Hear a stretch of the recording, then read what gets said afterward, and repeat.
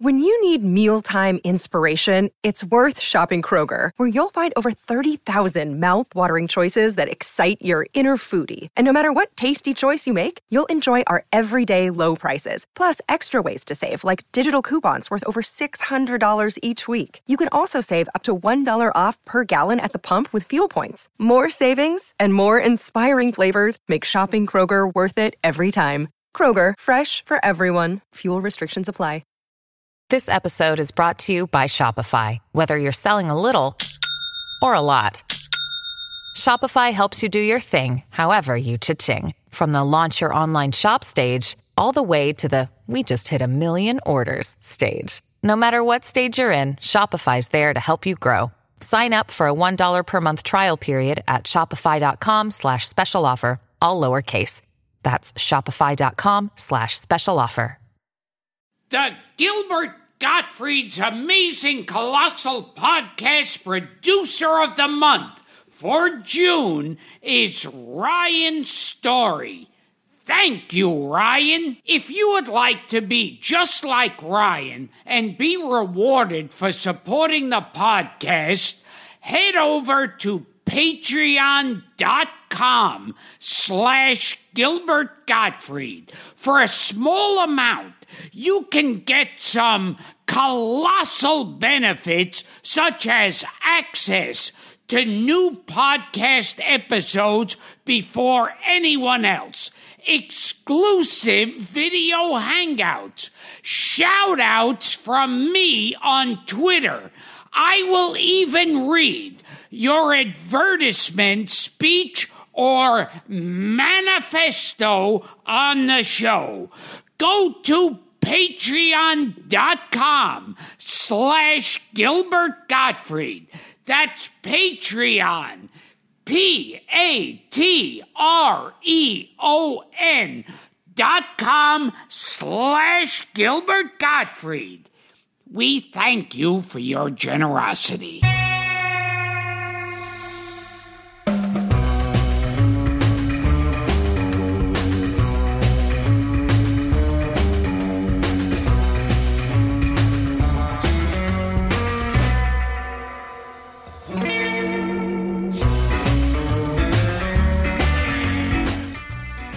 You know, we have great advertisers that support the show and keep it free for you guys. So one of the reasons why advertisers love Gilbert Gottfried's Amazing Colossal Podcast is that they know the show has amazing listeners. So about once a year, we run a listener survey to help demonstrate this to advertisers.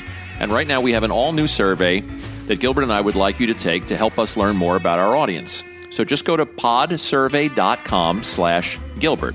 The survey only takes about 5 minutes. We're going to ask you some questions about yourself, what you'd like to buy, but it's completely anonymous. Your answers help us find advertisers that are matched to you, your interests, and the show. When you're finished, you can enter a monthly drawing to win a $100 Amazon gift card. What do you think of that, Gilbert? What kind of questions are you going to ask them? Because we can't get too personal. No, and it's anonymous. There's some questions I'd like to ask, but I'd like to know how far. and there are certain questions that if I ask our listeners, I don't think I want to know the answers. I get that. I don't want to know the answers either. Once again, that's podsurvey.com/Gilbert. And by the way, you don't have to take the survey. Yes. So you don't have to reveal anything. And please don't tell my audience to /Gilbert, because they'll take it literally. Absolutely. Thanks for helping us find the best advertisers so that we can keep the show free.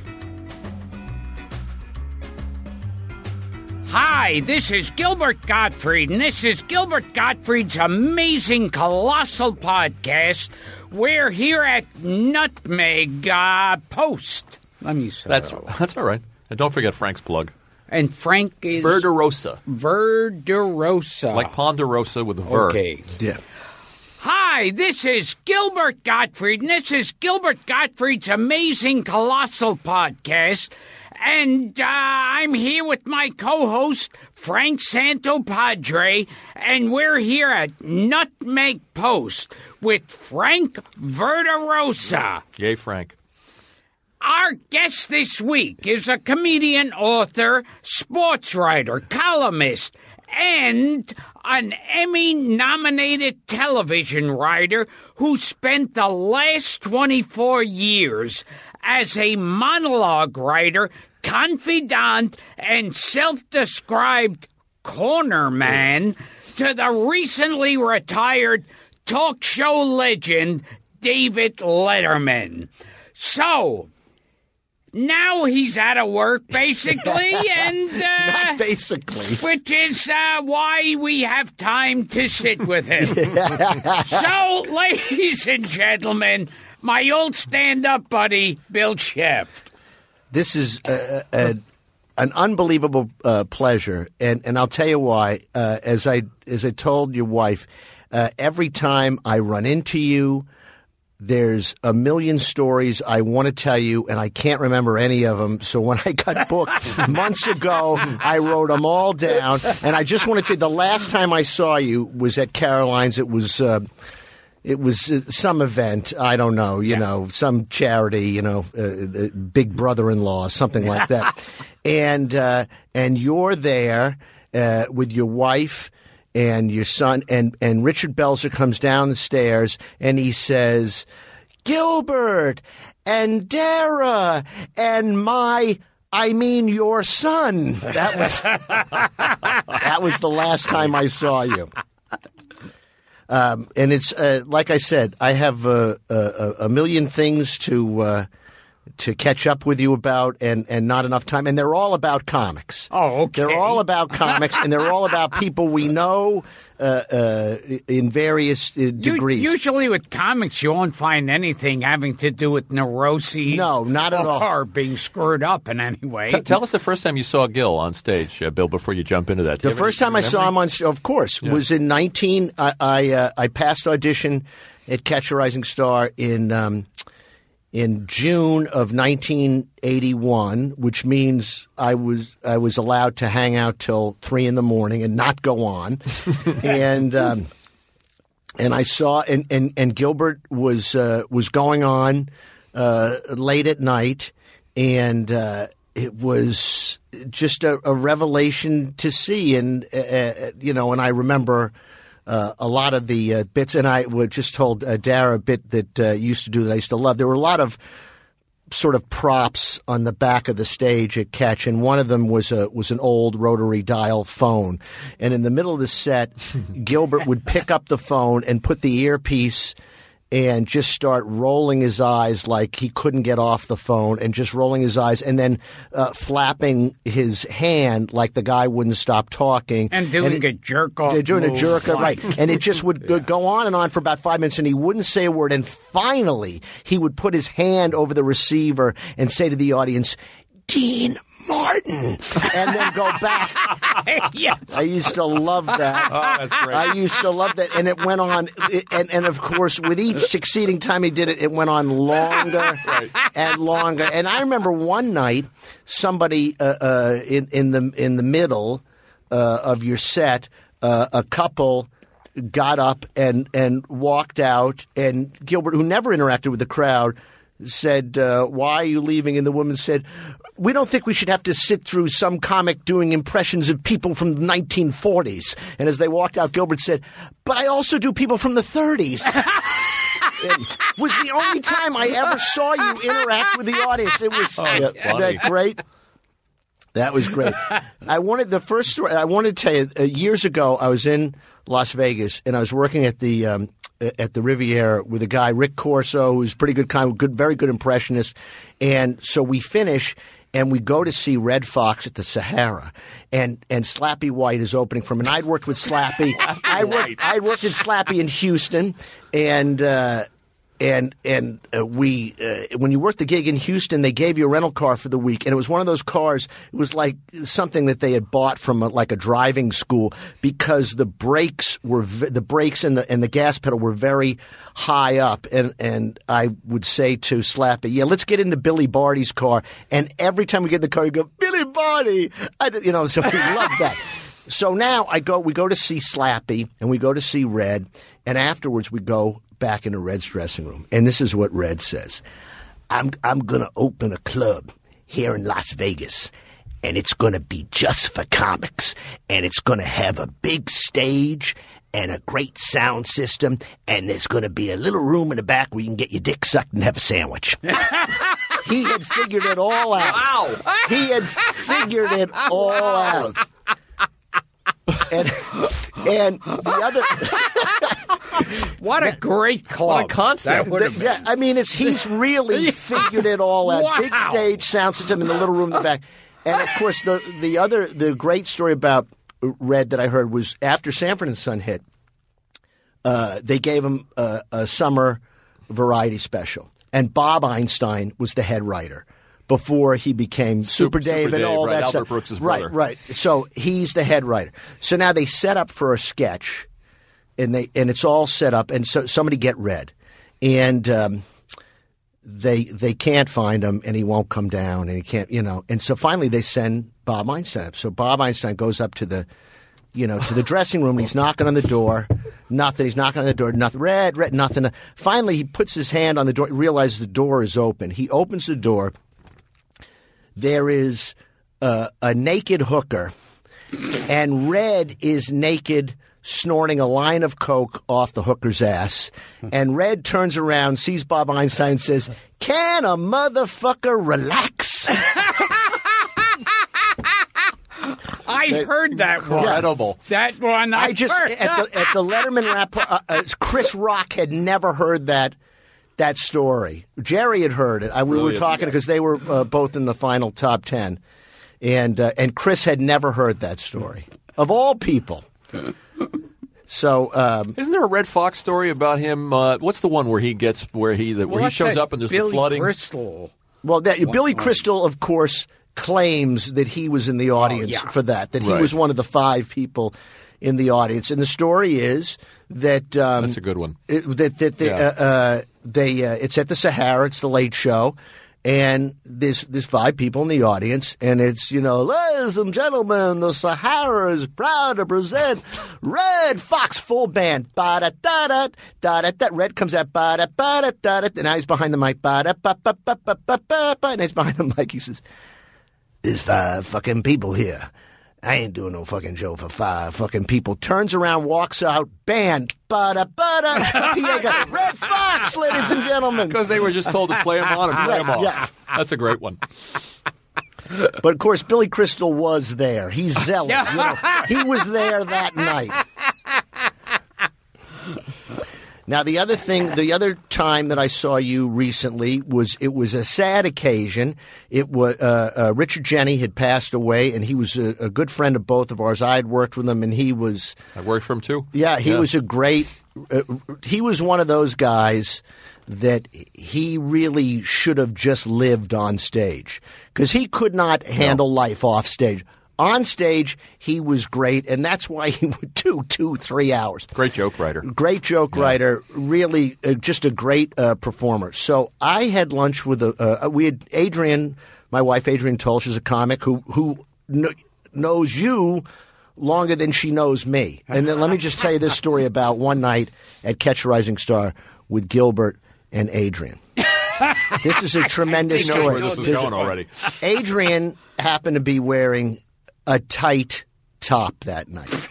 And Gilbert walks up to her and says, in the bar, and says, "Let me see your tits." And Adrian says, "Cost you $10. And Gilbert says, $10? I don't want to see your cunt. And absolutely true story. So Adrian and I are having dinner with Rich Jenny. And I say, "Listen, I've been telling this story about you for years, and I don't even know whether it's true or not." And Jenny says, "Go ahead, tell me the story." He gets a part in the Clint Eastwood movie Bird about Charlie Parker, and he gets the perfect part for a comic, which is one scene that's all him. It's the perfect part. Yes. That's all any comic wants. They want one scene where it's all them, and they want to leave. So now he shows up, and he shows up on time, which Jenny never did. She shows up, and Clint Eastwood is renowned for Every movie is under budget. Every day is an 8-hour day, no more. He's loved by the studios because he just works right on the money. So he doesn't waste anybody's time. Anybody's time. Everybody does their homework. So now, and he also films rehearsals.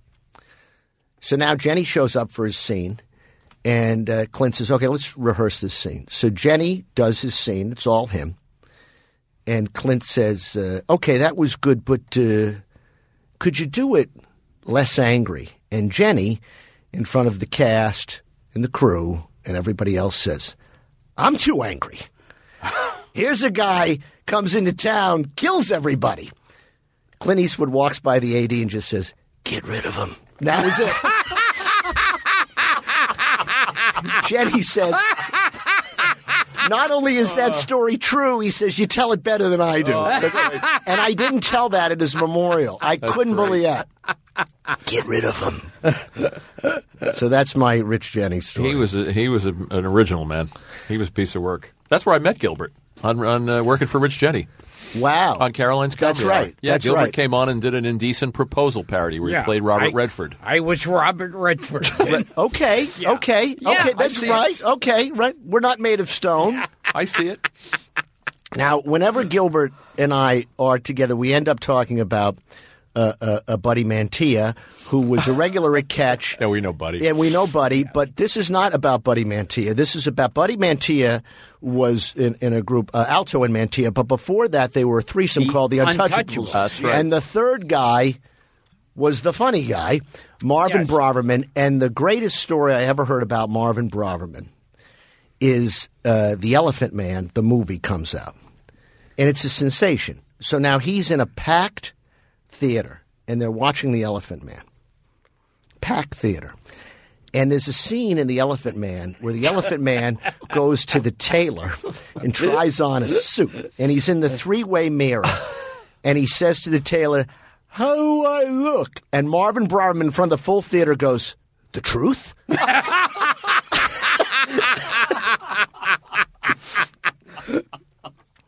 Now, that's a great one. I remember with the Untouchables, Yeah. they had a song Yeah. they would open with that was, I think, originated by Whedon, Finkel, and Fay. Ah! Wow. And they originated the song with their act, and then the Untouchables took it. We're just a couple of guys with class. Yeah. We're up to our elbows in class. We know a million stories how the farmer's daughter got laid, but we're so goddamn classy that we piss lemonade. Yeah. We're a couple of guys with class. Yeah. Right. Did they do sketches? They did musical Yeah. sketches? Yeah, it was all sketch. They had the gangster I saw them sketch. once. They had the gangster sketch. They did the Wizard of Oz in Italian. They had the soap opera sketch. They did West Side Story. Oh, yeah. It was a whole. Yeah, it was just classic stuff. And they would kill. They would kill, and then, their audience passed away. So then they went up, Buddy and Bobby, and they would work in the mountains, and they would kill. They would kill. And it just, and I remember they could never, they had the big gangster sketch, and they could never get the ending quite right. This is 20 years they were working. And here's one ending that, and you can't believe, I don't know how this didn't work, but it's Bobby Alto, who had a great face. He died a few years ago at the 2-1 pitch. And he had a great face, and he was the mother. And Buddy is the gangster on the lam, and he goes to see his mother, and at the end she's sick. And so the line is, here's how they close. And then they would sing Sonny Boy was the end. But the last line was, oh, it's all going black. Your eyesight might... No, the neighborhood. I love you so, Sonny Boy. That was an ending that didn't work. Oh, wow. That was an ending that didn't work. We owe Buddy a debt of gratitude. He hooked us up with Barbara Feldon for the podcast, which was very nice of him to do. Well, you know what Larry Ambrose, when they were dating, Larry Ambrose used to call them 99 and 100. That's funny. I have two Larry Emerose stories. One is, and Larry, and we were all together at Catch, and Larry is, my oldest friend in comedy. I hope Larry listens to the podcast. I hope he does, too. Yeah. I hope someone listens to the podcast. My favorite bit of Larry's was he would talk about how his father never had a bad word to say about anybody, and they would try and test him all the time. So one time Larry says, "Oh, yeah, well, what about John Wayne Gacy? He murdered 38 people, and he buried them under his house." And the father said, "Well, he wasn't lazy, and he was a homeowner." So that was a bit of Larry's. And Larry also had, I think, the most unique exchange with somebody in the audience that I ever heard. And for my money, the funniest, because nobody could have ever come up with it except Larry. He's on stage at Caroline's when it was down on the docks. And there's a guy in front, and he's emceeing. And he was – and anybody – I think he was the best MC of all that era. I mean, nobody came up with more original stuff just talking to the audience. And so there's a guy – and I was on the show that night. So he's talking to a guy in the audience. Anybody from out of town? A guy up front raises his hand. Where are you from? I'm from Grover's Mountain, Vermont. And Larry's about to say, "What do you do?" And the guy says, "It was named for a man named Grover who climbed to the top of the mountain." And Larry said, "Well, thank God they didn't catch him throwing up in a Shell station." And to me, he was fast. Oh, my God. Nobody faster. Nobody faster. Now, there were all those comics back then. They were like Larry David. Well, Larry used to be at the clubs all the time. Well, Larry, I mean, the first time I ever saw Larry was December of 1981, and what would happen back then is all the comics that had moved to L.A. would come back to New York to be with their families for the holidays. And so the shows were amazing. So now I get to Catch, and there's a hush, Larry David's here. And this is when he was working on Fridays. Yeah. And so I'm in the bar, and it's me and Ron Zimmerman. We're here, and we see Larry. He's pacing back and forth in the bar. And Ron Zimmerman says to him, "Hey, what's with the pacing?" And Larry David said, "Do you know Woody Allen used to throw up before I went on every time?" And I said, "Oh, I got to go see this guy." So now he goes on, and it's prime time. It's 10 o'clock, and the place is packed. And I got to see this. So he gets on stage. First two lines kill, you know what they say about attractive people. We're not well liked and all that great. Can I use the two form with you people? Because I think Usted is two form, all that stuff. Yeah. First two lines kill. Then another line doesn't do that well. And he says, is it hot in here? Then he does a couple of lines that kill, and then a line doesn't do that well. It's really, really hot in here. Then he does a line that does well and does a line that does. You pay this kind of money and then the air conditioning is faulty. Now the audience they don't know what's going on. Now he does two lines in a row that go nowhere. It's really, really hot in here. And a guy in the audience makes the mistake of saying, "Hey, what's your problem?" And Larry says, "What's my problem? I'll tell you what my problem is. I come in here and it's fucking weather," and he storms off the stage. And little did I know that this was something he did all the time. Yeah, Susie Essman told us he stormed out because he was doing a joke about a bungalow, and some woman said, "What's a bungalow?" Yeah, this classic. He would get into a fight on stage within 2 minutes. Absolutely, and it was it was a miracle when he could do his 20 minutes. One time, Larry was on stage, and he would get into fights in a second. And sometimes even when he was doing well, right, one guy wouldn't laugh. And he got into this fight, and they're getting really angry at each other. And finally, this guy in the audience screams out at Larry, "Oh, yeah? Well, your mother fucks my dog." Yeah. And Larry goes, "Well, I bet your dog doesn't like it." And, of course, he wrote a Cinemax comedy experiment for Gilbert. Oh, yes. You remember Norman's Corner. Oh, right. One of those few failures. Yeah. It almost stopped. It's funny that Norman's Corner that he wrote for me was so bad that when they were going to be doing Seinfeld, and Seinfeld, they said, well, he's got Larry David writing it, and they said, isn't he the one that wrote that piece of shit for Gilbert Gottfried? Perfect. One time, he was getting heckled at the Improv by Elvis Costello. Oh, yes, I remember. Listen, you British fuck. That was the end of it. Had no idea. I love it. Yeah. No, it was it, and especially when he was doing well. Now, one night, and we used to. No, he wasn't on this show. You were on this show. It was you. Remember, we used to play Liz Walensky's little club at the Duplex. Oh my, yes. So listen. Village. So this is it's because I thought when you think of Larry, you think of Bob Shaw. So I'm emceeing, Bob Shaw, yeah, and Bob Shaw's in the middle. You're closing. Yeah. So I go on. I do whatever it is I do, and then Bob Shaw goes on, and he's talking to a guy in the audience. And he says to the guy, where are you from? I'm from Oklahoma City. And what do you do in Oklahoma City? I'm a psychiatrist. Really? You're a psychiatrist in Oklahoma City? Well, what do you charge? The guy says, I charge $50 for a half hour.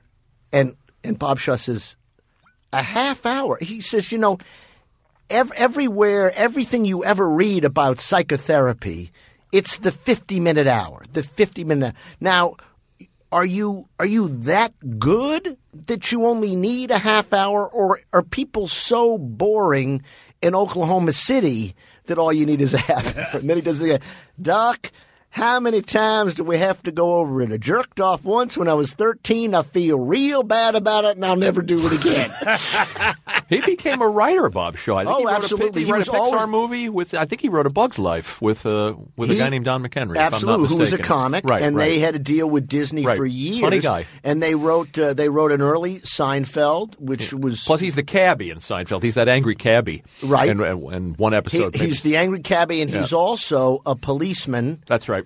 And it's the last scene where the Richard Gant, who's a veteran, a black actor, he's been in a lot of and he says, "Do you know that there's a diner downtown that only has large-breasted waitresses?" Yes. And Bob Shaw goes, "Really? That's perfect." Funny guy, very Bob funny Shaw. guy, very funny guy, very strong guy, and they were big. They were big pals.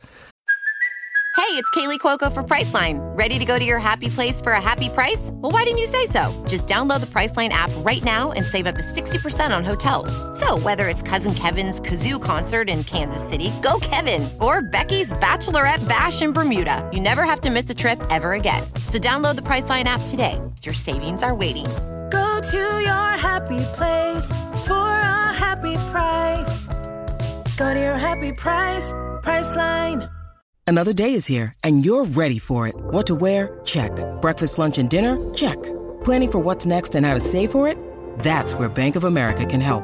For your financial to-dos, Bank of America has experts ready to help get you closer to your goals. Get started at one of our local financial centers or 24/7 in our mobile banking app. Find a location near you at bankofamerica.com/talktous. What would you like the power to do? Mobile banking requires downloading the app and is only available for select devices. Message and data rates may apply. Bank of America N.A., member FDIC. The other, I'm running through my stories. I'm very happy about this. When I worked on the Oscars in 2005, I wrote for the Oscars, and Chris Rock hired all these comics that he liked and knew. Jenny was one of them. Yeah, I remember. Jenny was one of them. And he hired, among others, Richie Voss, and he hired Nick DiPaolo. And Nick DiPaolo would just brutalize Richie Voss. And one time, the three of us were waiting out in front of the hotel for the car to come. And Richie Voss was wearing like a sleeveless shirt, and he had a tattoo on his arm that said, "Never again." And DiPaolo said to him, "What? Did a club owner give that to you after you headlined?" And we're waiting for a car, and he comes up with that. I've always said, and I know that, Louis C.K. has been huge, and all the guys. But I always say, if there was a cul-de-sac, and there were two comedy clubs at the end of the cul-de-sac, And I don't care who was in one club, but if Nick DiPaolo was in the other club, I'd go into the other club just because some guy is he's just going to terrorize some guy. He's going to be pissed off. It's going to be an event. He said maybe one of the funniest jokes I ever heard on a roast, Nick, I hope it was his joke, was the Pam Anderson roast. And he said, I spent so much time jerking off to Baywatch, I had to hire a Dominican guy to stand next to the set with a squeegee. Oh, that's great. That's great. Well, he used to do a bit. He used to do a bit about women who wear pantyhose and no panties. He said, it looks like Fidel Castro trying to rob a bank. It's a tremendous line. And that's when he was starting exposure to all these guys, to Larry Ambrose and Bob Shaw. Funny guys that people should Google. I would be remiss if I didn't tell some stories about Dave, who loved you. You were on the old show all the time, and every time he would make you do Gleason. Oh, yeah. In Casablanca. We just saw a clip of that. Yeah, making you do the Gleason. Yeah. That was Jackie Gleason in Casablanca. Yeah. You're getting on that plane with Vic Laszlo. I know you're getting on that plane, all right? Because if you don't, you're going to regret it. Maybe not today, and maybe not tomorrow, but shoot it for the rest of your life. I just sent you the clip. And what about the other day. And have you done on this? Have you done Humphrey Bogart in the post office? He just did Bogart this morning for Artie Lang. Yeah, because Humphrey Bogart in the post. Damn. Okay, now what about Peter Lorre when you've talked when you think the story's going to be short and the guy keeps going on and on with the story? This is Peter Lorre. Do you remember that? Wait, let's see. When you're telling Peter Lorre, when you're telling a story that's too long and he wants you to get to the end of it. And yes, wasn't there a bit of and then Bela Lugosi when you ask him what time it is. That's the one. I was just going to say that. Bela Lugosi when you ask Bela Lugosi asks when you ask him what time it is. 10. What about Jerry Lewis and Tommy? Yeah. Oh, yeah. That one will wear you out. See me. Well, that was feel me. Touch me. See me. Feel me. See me. He's one of the reasons I tell him, Bill, that I got into comedy. I saw him at the comic strip in the 70s. You were doing stand up in the late 70s. Sure. And I saw him do the Ted Bessel does Jessel. And the Jewish press says, you like Bessel, but only Abyssal. And I said, this is the most brilliant thing I've ever seen. Adrian once went up for an audition with Ted Bessel. Wow. And turned to him before and said, do me a favor. Could you tell Marlo Thomas to blink once in a while? And that was it. That's funny. Yeah. Yeah, I remember when I would do Letterman, I do my set, and I sit down on panel. And he would always ask me to do the Gleason. Oh, he loved it. He loved it, and I'd do the Dean Martin thing with him in the dressing room. The thing that he loved, he's like any other comic. He loves other comics bits that he remembers. Oh yeah. He would love. I would do Leno stuff. He didn't want to talk about Leno, but if I all of a sudden said to him, Kirk. Gives you two knowns and then an unknown. He'll say, of course, you men are familiar with the works of Plato, Aristotle, and Cremus from Remulac 7. He would love that.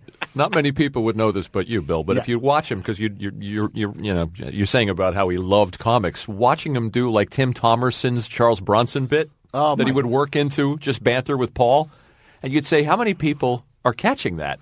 Right. Comics he loved, like Johnny Dark, the people that he would bring on the show, and he'd channel these little bits.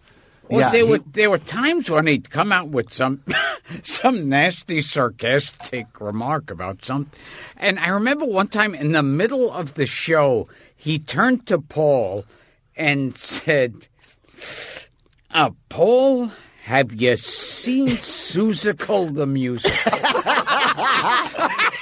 It would be in the middle. It would be after he sat down, and the show would have started, and there were many obligations of the host, and he'd be in the middle, and all of a sudden say, Paul, guess who I ran into at the grocery store over the weekend? Mrs. Hulk Hogan. Okay, on the show tonight. Great. Yeah, he would do that. He was doing that bit that Tim Thomerson used to do about Charles Bronson going into McDonald's. Do you remember? He would do absolutely. Yeah. It would be hey zit face, and he I just want a quarter pounder. Well, the other thing he would do, he would do the I dug 17 tunnels with my face. Yeah, that was the other thing. And then Thomerson came on the show and did a recurring character. Absolutely, yeah. He did. It was the what was the guy? Billy Bob, or it was some. I'm trying to remember. It was a Western kind of a thing. Yeah. And how did Larry Bud Melman come about? Well, the two guys that you know, Steve and Carl, right? They found this guy at NYU Film. They were at NYU Film School, and he walked in. I think he was a part-time actor, and he was, if I understand this, if I have the story right, he was working as a receptionist in a rehab. In like a Daytop Village. That's right. And they brought him in to be in The King of the Z's. Right. This movie that they made about was I guess a parody of Samuel Z. Arkoff or Roger Corman or a Schlockmeister like that. And what happened after that? I guess Dave fell in love with him. Dave loved him. That's how they got hired. Calvert. Yeah. And he was just a sensation. And very few guys. Early on, the thing that they always said about the old show, which is true, is that the old show on NBC that we celebrated failure. And Calvert was the mayor of that town. Great. I mean, holding the mic out to other people while he would speak, and he would kill Dave. And Dave loved it. Well, we showed a clip on the last show. All the bumpers were from the old show, either the morning show or the NBC show. And one of the bumpers we showed was Calvert as Santa Claus. Reading The Night Before Christmas, and he reads through lines. He says, "All right, now I got to read Spanish." It was always so put upon. Now, there was another story you got asked about, and this was the infamous Academy Award episode that Letterman hosted with the Uma Oprah. Right. Where Uma Thurman and Oprah Winfrey were both there, and they would go cameras back and forth. Uma, Oprah, right. Well, what happened was we had the monologue in place, and I had to run it by standards, and I run the monologue by them, and the woman says, "This is great," and we're all set, we're ready to go, and now it's a half hour before the show, and Rob Burnett, who was one of the producers at the time. He had been the head writer. He was still the head writer. No, he was one of the producers. And he'd been a writer on the show for a long time. And this is a half hour before the show. And he says in the dressing room, Uma, Oprah, Oprah, Uma, which is something we used to do on the top 10 all the time. It was like a sort of a standard formula in top 10. Dave says, "This is great. We gotta open with this." So I say, that would probably be good like midway through. I don't know if you – and Dave, he loved it. He says, "No, this has got to be the way that I come out." And he was so excited about it. And I thought, well, the guy's excited about it. And Keanu, Uma, So now – and this is 1995, so, there were like 3 cell phones. I didn't have a cell phone. So I remember calling Adrian right before the show started. And I said, they're going to do something at the top of the show. I really, really hope it works, but I'm not sure. And he came out of the chute, Dave, and he does it, and it doesn't go. And he had to, I think it staggered him. And I think, and he, it took him a while to recover. Now, the monologue actually did well, and there was a tape piece after that with him, with cab drivers, that went very well. But, of course, that was the only thing people talked about. And he actually ended up doing very well. There were some great moments. There was a long tape piece about other actors auditioning for his role in Cabin Boy. Wanted by a Monkey. Wanted by a Monkey. It was great. And it was great. And the thing got huge ratings, but he was forever remembered for that moment. And it was really too bad. Now, in terms of what I did for a living for a long time, being a monologue writer, we could always tap into that every year. It was a great source of, every time the Oscars came around, we would always do the joke, they called me today and they said that my lifetime ban was still in effect. And we would always do jokes about the fact that he had bombed there. But I always thought that it was a tremendous mischaracterization. Yeah, I think he was too hard on himself, too. It was a funny show. I mean, but that's all that people talked about was that. It was a stupid Petrix segment, too. I remember a dog pulling a vacuum cleaner out of a closet. Right. And that audience just wasn't, they weren't going to give it up for Dave but during the Dave show. I remember a week before the Oscars, I remember Leonard Nimoy. No, not Leonard Nimoy. Martin Landau, who actually won for Ed Wood, right, being quoted saying, "I hope he's not too irreverent." And it was all kind of set up. It's like, this is our town, and you got to really, they want their ass kissed. I mean, it's their night. It's the, and. But in his defense, nobody does well. Well, the Chris, thing, Chris had problems too. And then 10 years later, I work with Chris, right, and I thought that Chris did a great job, but yet it was, he made fun of Jude Law, and nobody's allowed to make fun of Jude Law. And it's just sort of silly. And what they do is they kind of hold their finger up to the wind after the thing's over. And if the ratings aren't that good, then all of a sudden the whispering starts. But with Dave, the ratings were like record ratings. So I never really understood that. And, it's I can still remember. I mean, I knew it hadn't gone well. And I remember after the show changing out of my tux with Rob Burnett. And Rob Burnett said to me, "I got to fly to London tomorrow. Save me all of the reviews." And I thought, really?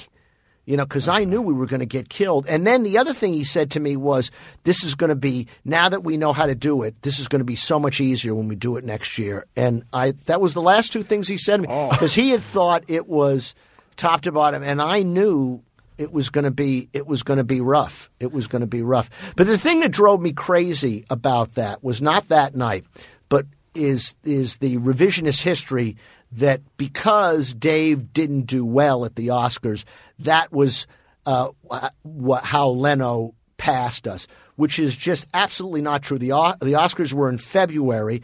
Leno didn't pass us till June.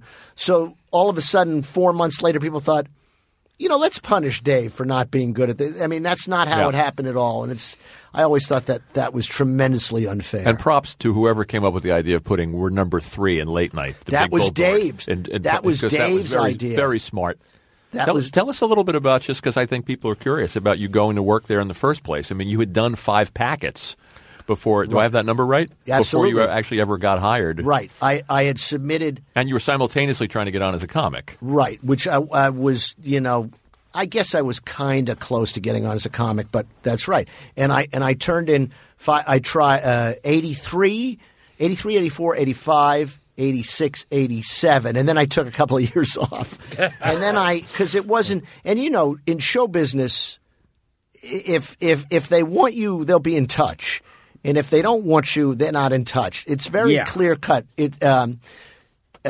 So it's 1991, and I run into Bob Morton at the Friars, and I knew him from Catch. He would always come in to see the comics, and I was always close. And he knew I was submitting, and I said to him, "Are you looking for anybody?" And he says, "No, we're not looking for anybody." He says, "But your packets are full packets." He said, "Just write jokes," because Dave is always looking for jokes. So I said, "Okay, fine." So I wrote jokes every day that week, and I would walk them over to NBC and turn them in. And so Monday, Tuesday, Wednesday, Thursday, and then I get a call from Morton Thursday night. Now, if you remember, Bob Morton never called a comic back in his life. He was notorious for that. He calls me at my house and says, "Dave did one of your jokes tonight." And the first joke I ever got on, this is October of 1991, and the joke was, well, Elizabeth Taylor and her new husband, Larry Fortensky, had their first fight. It was over whether or not he should unpack. I remember the joke. That was my first joke. Yeah. And then the next night, he did another joke of mine. And this is back at NBC when the monologue was 3 jokes long. He only did 3 jokes. So Morton calls me again, and he says, "This is unbelievable." He says, "You got jokes on 2 nights in a row." He says, "We got writers here that don't get things on for months. And so I said, like Peter Lorre, and I said, and he said, well, it turns out we have an opening for a monologue writer. I said, well, what else do I have to do? He says, no, you're fine. And then I went to Adrian and I were working in Vegas the next week, and so it was all I could do not to think about this. And then I came back and I met him, and he had met me a couple of times at the club when he would come in. And I remember, and Adrian loves to tell this story, where one night he would stay and watch you, and then one night you came off stage and he went up to you and he said, you keep doing whatever it is you're doing up there. And it's vintage Dave. Yeah, whatever it is, Hilarious. you keep, whatever that is, you keep doing that. And so I go in, and he recognized me because I had gone with a couple of comics when they were on the show. I went with Mendoza. I went with Marr when they would appear on the show. John Mendoza. Yeah. Funny guy. Oh, my God. And so John Mendoza is one of those guys who, like a lot of really good comics, they have great lines that they only did like a couple of times. And one of his great lines is he would get on stage and he would say, any Vietnam vets out there? All right, I'm the only one again. And that was, I used to love that because nobody, of course, everybody had gotten out of Vietnam in the audience. So I go in and I have the meeting with Dave, and he recognized me. And so we talk, and he keeps saying to me, I hope we can work something out. And it's like, what do you mean? Hope just fucking ask me, you know? And then he said, and it was me and him and Steve O'Donnell, the head writer, and Morty and a couple other producers. And then he said, well, go talk to Steve, and then make sure you come back here and say goodbye before you leave. I'm stunned by that. So I meet with Steve, and again, I hope we can work something out, you know. Come on. Another very funny guy. Oh, Steve hilarious. O'Donnell. Very, one of the, when they write the history of late night comedy, he gets a big chapter. I mean, he really smart. His brother was a good writer, too. Was a brilliant playwright. Yeah, playwright. And died a couple of years ago. Brilliant guys. Yeah, two guys. And so I finished talking with Steve, and I come back to say goodbye to Dave. And he said, I like your jokes. I said, well, I got your voice in my head. I got it. And this is the only piece of advice, practical advice, he ever gave me about writing jokes. He said, look, you got to keep it under 4 lines. I don't care how good the joke is. If it's over 4 lines, it won't fit on a cue card. And that was the only piece of practical advice he ever gave me, only feedback he ever gave me about writing jokes. He just let you go on your own. Of course, as the show evolved, rarely did I write a joke over 2 lines, but that was his advice back then. And then the last thing I said to him was, because I used to play a lot of ball in the park, I said, I hear your softball team needs a center fielder. And he says, we need everything. And then I got hired the next day. Didn't you talk about cigars, too? Yes, we did. We talked about cigars. Yeah. That's right. And then when I get hired, my first day, I keep shutting the door to my office. And his assistant comes by and says, Dave would like you to leave your door open. Because he had quit smoking cigars so he could smell cigars. That. So I go, okay, fine. And then like 2 weeks later, Dave would like you to switch offices with Jill Davis so you could be in the office next to him and keep your door open. And then like 2 days later, he was smoking again. So it's like my job was done. I had to leave. And congrats on that last monologue, which was just so strong. It was you and Steve Young and It's me and Steve Young and Chris Belair and Mahone and Barry, who wrote for Carson for 20 years, and Chris Albers, who wrote for us for a little while. I know Chris. Yeah, it was there. That was the Gabor, Keeping Up with the Gabors. Yeah. That was the boys. The boys did that, Really funny. And we should, just quick, before maybe moving off Letterman, but we should give a shout-out I just read yesterday to this intern who wrote a couple of the top 10 jokes. Yeah, well, I saw you online. Absolutely, yeah. and she praising her. Yeah, well, that was a great thing, and I'll never forget the day of the last show. They handed out what was the final top 10 at the time in the morning, and they hand her, and I see her go, and she starts to cry, and she had Bill Murray's line, and so everybody was thrilled for her. She's a very sweet girl, very smart girl. We really liked her, With interns, the difference between men and women interns, women, they work hard, They come in early, they stay late, they work really hard, and guy interns just want to be mistaken for a writer. They just. So she was great. So, and then I see her at the rap party afterwards, and I said, "What a big day for you! You had the number one in the top 10." She said, "I had the top 2 because they had switched." Tina Fey's joke, so yeah. And they turned in her. Good so, for her. Yeah, congratulations to her. Caroline Shaper was her name. Good for her. We got to ask you this now, Gilbert. Because you're a sports guy, right? And so's Gilbert. And Gilbert is, as we know. Now we do a little mini episode, Bill, during the week, and Gilbert, to my surprise and shock, recommended a sports movie. He talked about "Bang the Drum Slowly." And he sang. We'll spare you him singing the song because we did it to Artie this morning. But give us you're a movie buff. You're a movie watcher. I've seen you talk about the Marx Brothers. Sure. Worst sports movie ever made. I got to go with, and I know he's a friend of all of ours, but I got to go with Billy Crystal's 61 because. I thought you were going to go for like the Babe Ruth story. Low-hanging fruit. Because for 2 reasons. Linda Stassi, from when she was at the Post at the time, is reviewing the movie, and the first line of her review is, "I was watching this movie, and a friend of mine came in as the actors playing Mickey Mantle and Roger Maris were running in from the outfield, and I said to him, 'What do you think this movie's about?' And he said, 'Gay cops.'" And so, and then there's a scene at the end of 61 where he's a friend of yours, and it was Mercedes Hall's kid, Michael. Michael. Oh, Anthony Michael Hall. Yeah, Anthony Michael Hall. Okay, so he played Whitey Ford, and there's a scene at the end of the movie where the Roger Maris character, he's hit his 61st homer, and he's at his locker. He's at his locker, and the Bat Boy comes over and is a foot taller than him. And the Bat Boy is a foot taller than I just, that is right. That is right up there as far as I'm concerned with a bad sportsman. But, Bang the Drum Slowly, it was a good movie, a great book, and the last line of it was the first I put I'll never rag anybody. From now on, I rag nobody. Yeah, one of the great lines of all time. Very good. That's But you shock me, Gil. The man knows nothing about sports. We have a sports sponsor, DraftKings, and he just. But I know sports. I know baseball players have very strange names.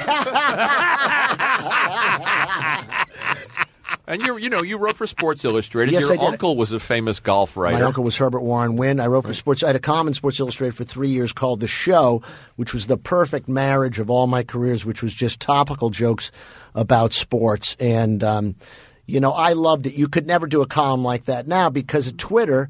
People just react instantaneously, and you can read a lot of. I wouldn't know it. It's what you have to do is a guy will come in and install the Twitter machine in your house. I'll tell you what's great about Twitter is you can you can post the jokes that your people don't take. Sure. Because I had I had plenty of that. Yeah, right. I had one that I loved, which was when they had the earthquake in California, and it measured in Los Angeles. It measured 7.4. 3.1 in the 18 to 49 demographic. My favorite, but people, I'll tell you my favorite, my 2 favorite jokes I ever wrote for Dave. The first one was Frank Sinatra had come out with his own line of signature neckwear. And the joke was, I hope I'm not too late with a name for this, alleged mob ties. It's funny. It's a funny joke. Dave said, God wrote this joke. And then the other one, which I talked him into, was a few months ago when Pope Francis said that he would not judge gay priests. but I believe his exact words were, let he who is without sin cast the first musical. And that was That's another great joke. I loved how he would do the same joke 2 nights in a row if he believed in it. Well, he would do it. He would do it, A, because he believed it, but he would do it because he knew that the people watching at home were not the same people night after night. So it was very stand-up-ian too, as well. If a thing works, he would do it. One of my favorite things he did, he had on Sir Alec Guinness. And he said, now you had one of the greatest lines, a legendary line in movies, and would you say it for us? It's in Star Wars, would you? Yeah. And he goes, no, I really. And he goes, no, please, we all want to hear it. And the audience is cheering, and finally goes, all right, may the Force be with you. And Letterman goes, yeah, well, that's not the line I meant, but okay. That was, yeah. Oh, that was it Blagojevich that came on and said, I wanted to do your show in the worst way? Well, you did it, yeah. Now, the other one is when we come out of commercial and Richard Simmons is all oiled up and he's grabbed one of Dave's cigars and he's very languidly pantomiming smoking, and he says, David, will you teach me how to smoke a cigar? Richard, I think you got the hang of it already. And he's fake horrified. And he turned the fire extinguisher on him. Oh, that was, well, that was the last time he was on, because then he was, with Richard Simmons, then you had to call the ambulance, the fake ambulance for the fake, heart attack. And I mean, he was a great guest when he was, when he would show up. Who came up with The Strong Guy, the Fat Guy, and the Genius, a piece of comedy I love? That was a Rob Burnett piece. That was when Rob Burnett was the head writer. That was back at NBC, and we repeated it God at damn CBS. It, that was funny. Yeah. And I remember also he had on one of those inventors, the kid inventors. Right. And Letterman goes, okay, so show us the invention. Yeah. And the kid goes, it's not it's yeah. And Letterman goes, well, we might not have time for the. yeah. Oh, I mean, so many moments. There's a million. We were telling Paul that montage at the end just to see. That was Barbara Gaines. Barbara Gaines. I just saw you giving her credit online. But what an amazing thing to see. 6 months it took her to do. It was just, and she had everything in there. And what happened with that guy? I forget his name already. From Back to the Future. Oh, Crispin Glover. Yeah. Oh, Bill and I were talking about it before. Tried to throw a kickbox at and it was one of the. Yeah, it was. I think it's one of those things where where people fall in love with the idea of something rather than the reality of something. So the idea of the Letterman show was be wacky. Yeah. Be crazy. It's the anti-show. Right. It's not like your father's Tonight Show. And so I think that he thought, well, this will be great. I'll do some kind of roundhouse kick. And, Letterman just stopped everything and says, we'll be right back. And there were always those weirdo interviews. Harmony Korine, the screenwriter, did a weird one. But that was okay. And that was a little farther along. Yeah. And Dave knew what was going on, and Dave kind of grew to love that the weirder it was, like the Joaquin Phoenix. Even though I think that he was on to, I don't think he was in on it. No, he wasn't in on it, but he was on to the fact that it was all kind of nonsense. And it's like, okay, this is good. I'm going to have a good time with this. And the line that people always quote is, well, it would have been great if you could have been here tonight. But to me, the line that I love was a few minutes before that, where he wasn't talking, Joaquin, and Dave says, could you share with us about your time with the Unabomber? And that was, and you could see that he almost broke a couple of times. But, the longer he did this, Dave, the more he loved when he would have to think on his feet. And in that same one, I think he said, I think I owe an apology to Farrah Fawcett. That was my line. Oh. I gave him that line. Now, what was the Farrah Fawcett incident? Well, I think that it was a little medication thing where she just didn't quite get it right before she came on. And there's that theory. And then there's Dave's theory, which was she was doing a character. She was doing a wacky character like Carol Wayne on The Tonight, where you're just sort of playing this sort of ditzy thing. But the thing that I remember about that, and I don't know if they showed this, forget the interview, her entrance was phenomenal because she, ladies and gentlemen, Farrah Fawcett, and she kind of backs out and she's looking on the floor of the stage for her lipstick. That's how she enters. I mean, to me, it was great. I mean, I don't know if the camera got that. It was probably, oh, Jesus, this is a mistake. Get on Dave. But that was, you knew this was going to be great. It's one of the reasons he was a great broadcaster. He'd work with anything that came out. If even an actor that was boring that you could see he wasn't really engaged with, he would make something out of it. Well, the thing that, look, I was there for a lot of it, like 10 feet away. And I can't tell you how many times that he would be talking to an actor and he would say, let me tell you what I loved about this movie. There's a scene, and he would quote this scene and get in debt. He said, and I loved that, and it was so vivid. And then they would show the clip and, well, thank you so much, and walk away. And I would, because he saw every movie. And I can't tell you how many times I walked up to him and I said, so you like that movie? And he'd go, oh, no. It's like, so you're a better actor than the guy that came on. It was amazing. I seem to remember him not enjoying Leonardo DiCaprio on the show, and I don't remember him being well, booked. He kept after calling him DiCaprio, and he kept saying he loved doing that. Right. It's DiCaprio. There was tension. Yeah. And, well, it was always because when you do it for that long and and you have firsthand knowledge of the big stars that behave and get it, and then all of a sudden a guy comes on and he doesn't think he has to participate in the process. It'd be one thing if, okay, I guess this is the way it is, that every big star, thinks this is beneath him. And then it's like, okay, fine. But, Clooney was a tremendous guest. Jennifer Lawrence. I mean, oh yeah, he was great with her. Great with her. They were great. Great with Tom Hanks, the Slappy White stories. Yeah, I mean Tom Hanks.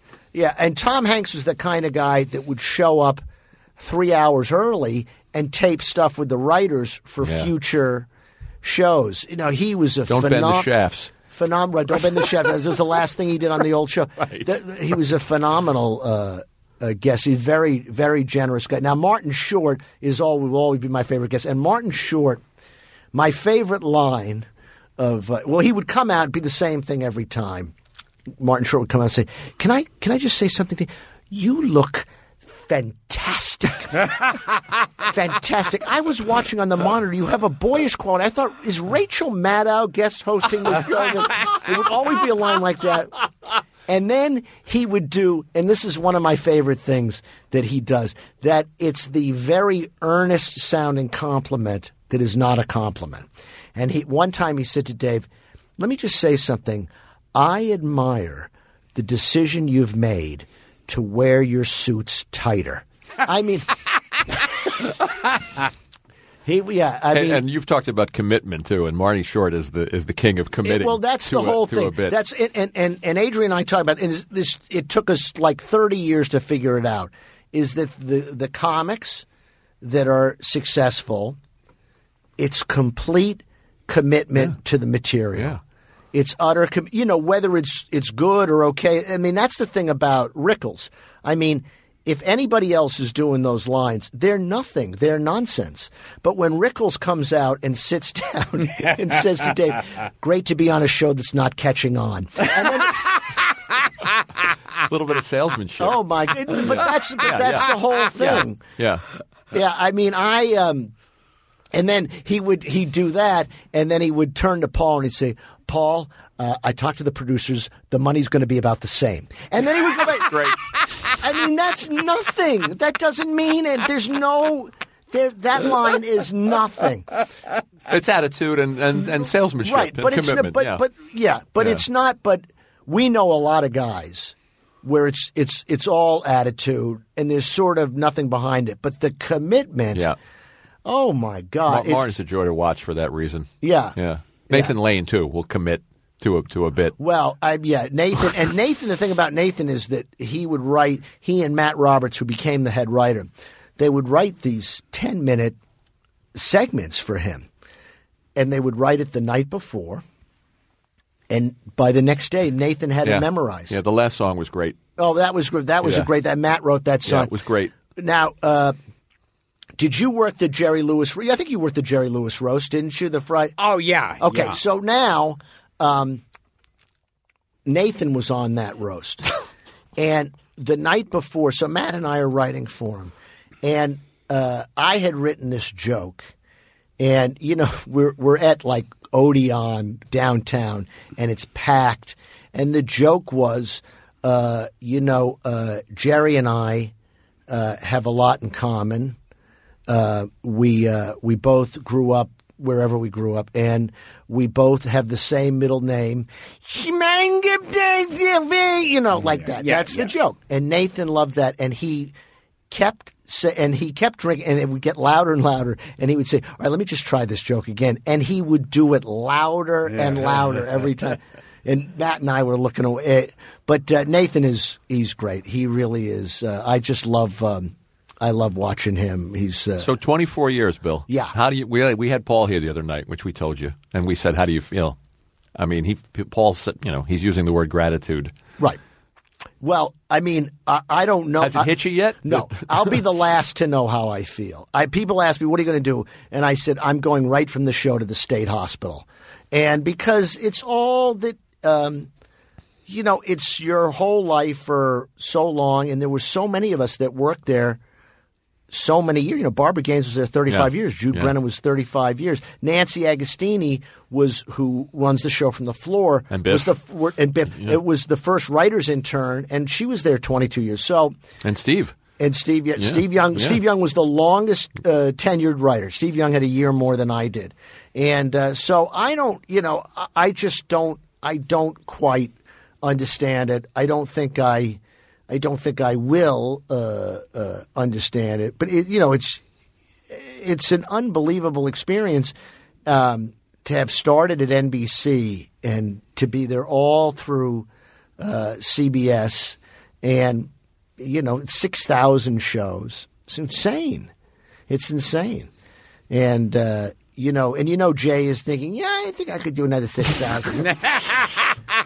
Your whole thing was, your whole Jay bit was, Reagan was in the news. That was it. Yeah. Yeah. When Jay, it's like these people, I love on talk shows when something's been prepared for the guest to say. And with Jay was always like, so I read somewhere that you were stuck in an elevator with a kangaroo. Yeah, right. But the other thing about Jay was that he never listened. He was always on the next question. So he would have a guest, and the guest would be, and then when I was 6, my father began to molest me, and that continued until I was 17 and I left home. And then Jay, I understand you don't use mustard.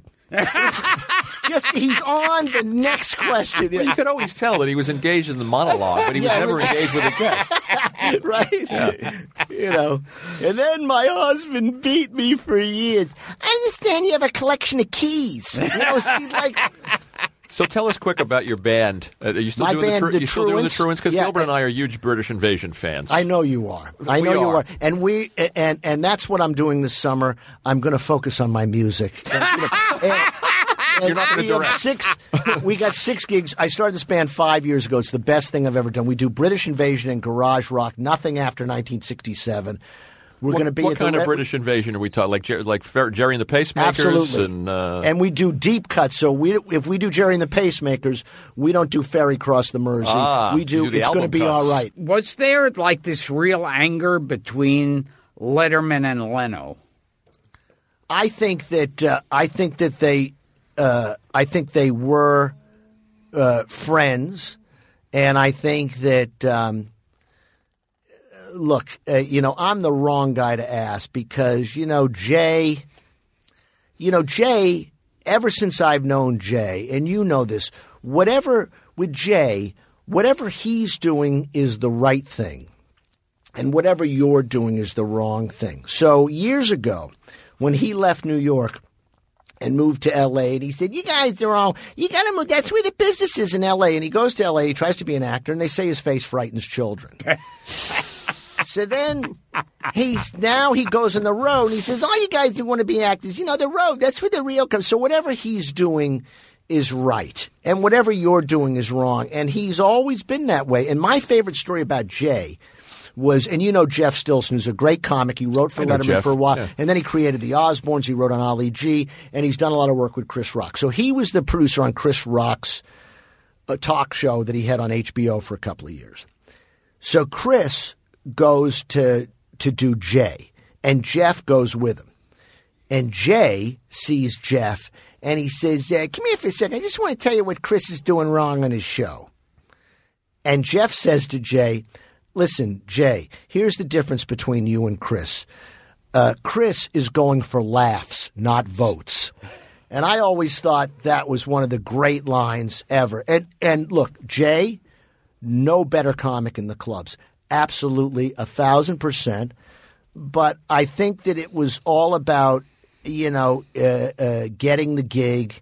And, I just don't – I think he pulled a lot of moves over the years that were less than gracious. And he had, he won. I mean, his show was – after the first 2 years, he beat us regularly. So – I think history will tell a different story. Yeah, I think that. I think so. But with Jay, and I think we can all agree, in the clubs, there was nobody better. Very strong, very hip, And I just he was a revelation to watch in the clubs.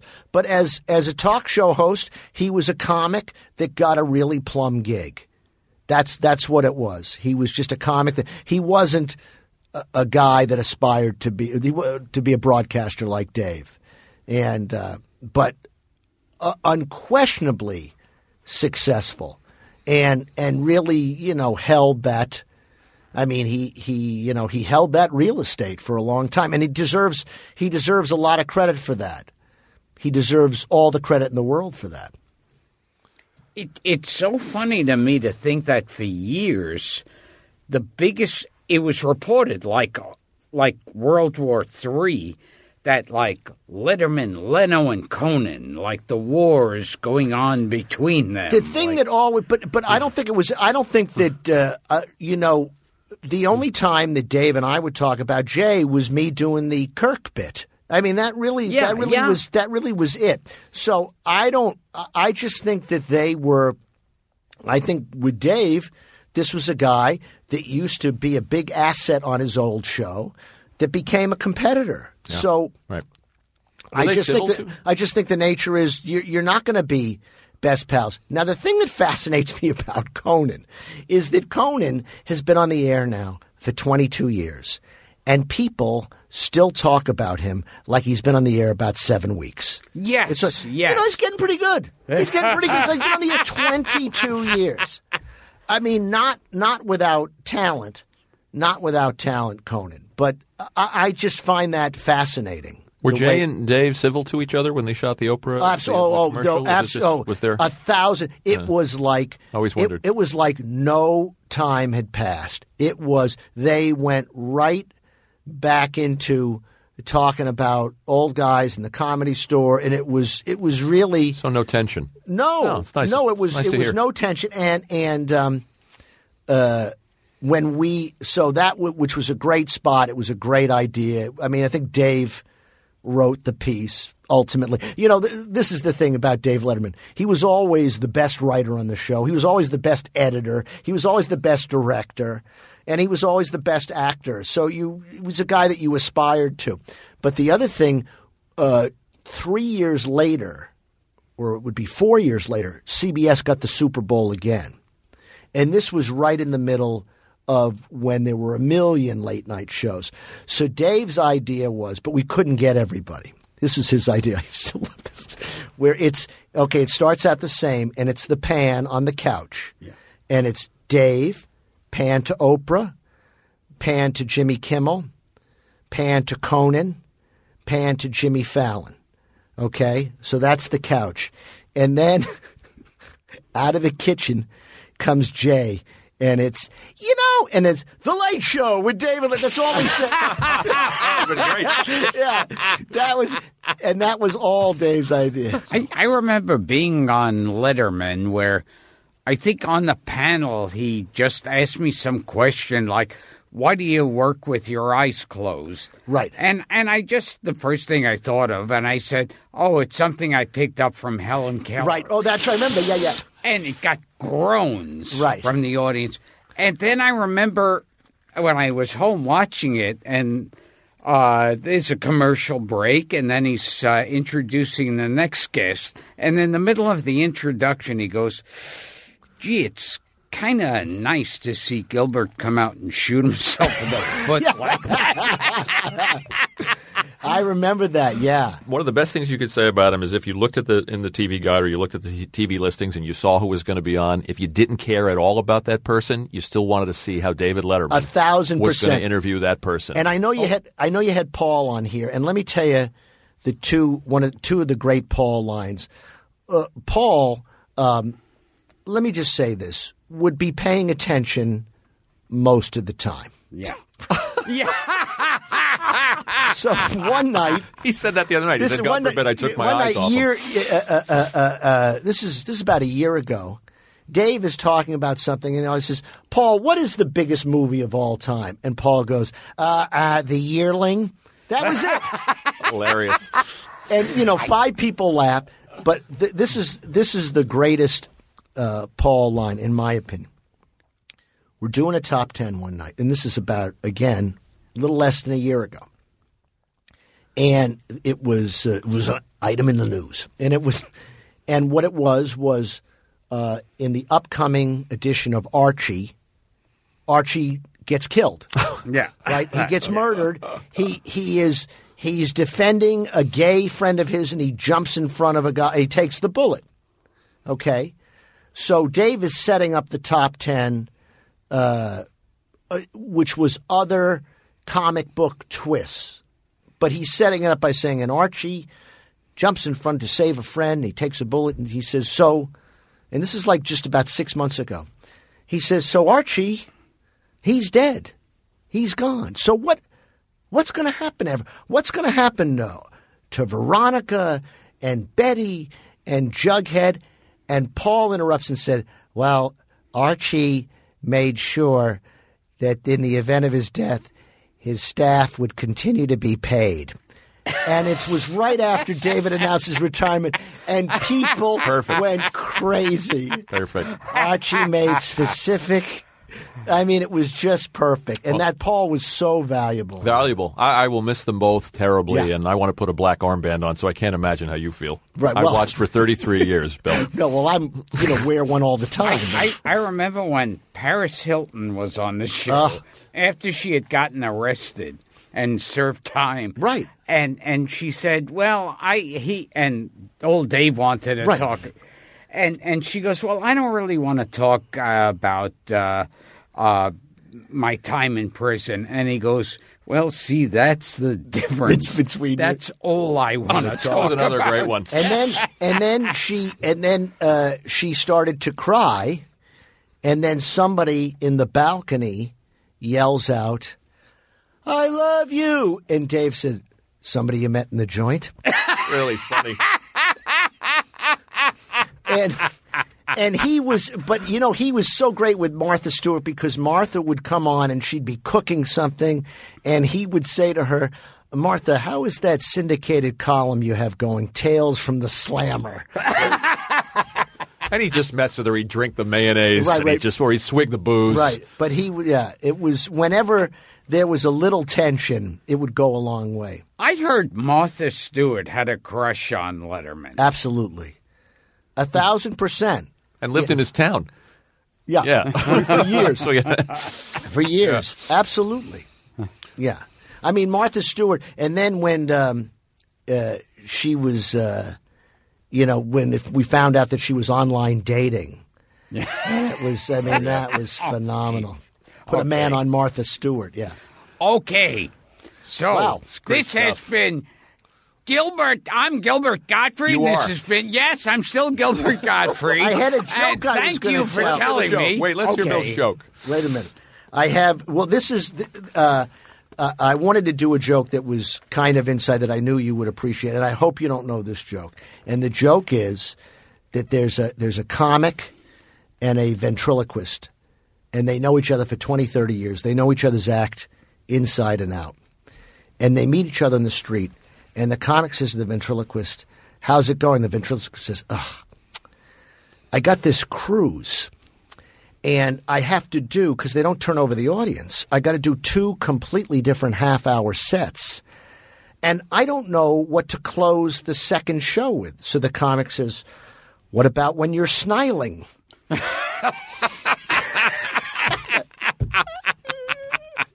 You didn't know that one. Okay. I'm still Gilbert Gottfried, and this is still Gilbert Gottfried's Amazing Colossal Podcast. And unfortunately, my co-host is still Frank Santopadre. Get this every week. And our guest this week was the very funny Bill Scheft. I have to say, too, Bill's the kind of guest where we don't have to do anything. Yeah. We just sort of relax and be entertained. Yes. I like a guest that brings their own. I'm all caught up now with Gilly, so we're all set. So Great. But I'll say one last thing about Leno. Who remembers just talking about the acting and his face scaring children? Who remembers the action movie, the buddy movie that he made with Pat Morita?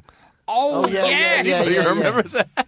It was like Turner and Hooch, but it was something else. It was Collision Course. Collision Course. Was the name of it. I'll tell you what he was very good in. He was very good in American Hot Wax. That's right.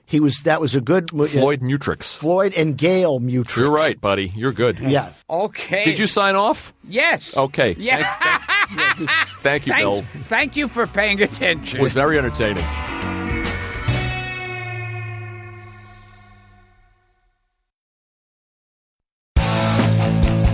If you like listening to comedy, try watching it on the internet. The folks behind the Sideshow Network have launched a new YouTube channel called Wait For It. It's got interviews with comedians like Reggie Watts, Todd Glass, Liza Schlesinger. I've been friends with her for 10 years. One of the funniest people out there, and I still have a hard time with the last name, Liza. Our very own Owen Benjamin, that's me, takes you on a musical journey down internet rabbit holes and much more. You don't have to wait any longer. Just go to youtube.com/waitforitcomedy. There's no need to wait for it anymore because it's here and it's funny. And I love you. A few days ago, Brooke Tudine posted an inspirational quote on her wall that got 17 likes and 3 comments. Thumbs up, Brooke. Geico also wants to make a comment. In just 15 minutes, you could save hundreds of dollars on your car insurance by switching to Geico. And nothing says inspiration better than saving money. Well, except for those posters that say things like teamwork, excellence, and make it happen. Hashtag keep climbing. Hashtag savings. Geico. 15 minutes could save you 15% or more on car insurance.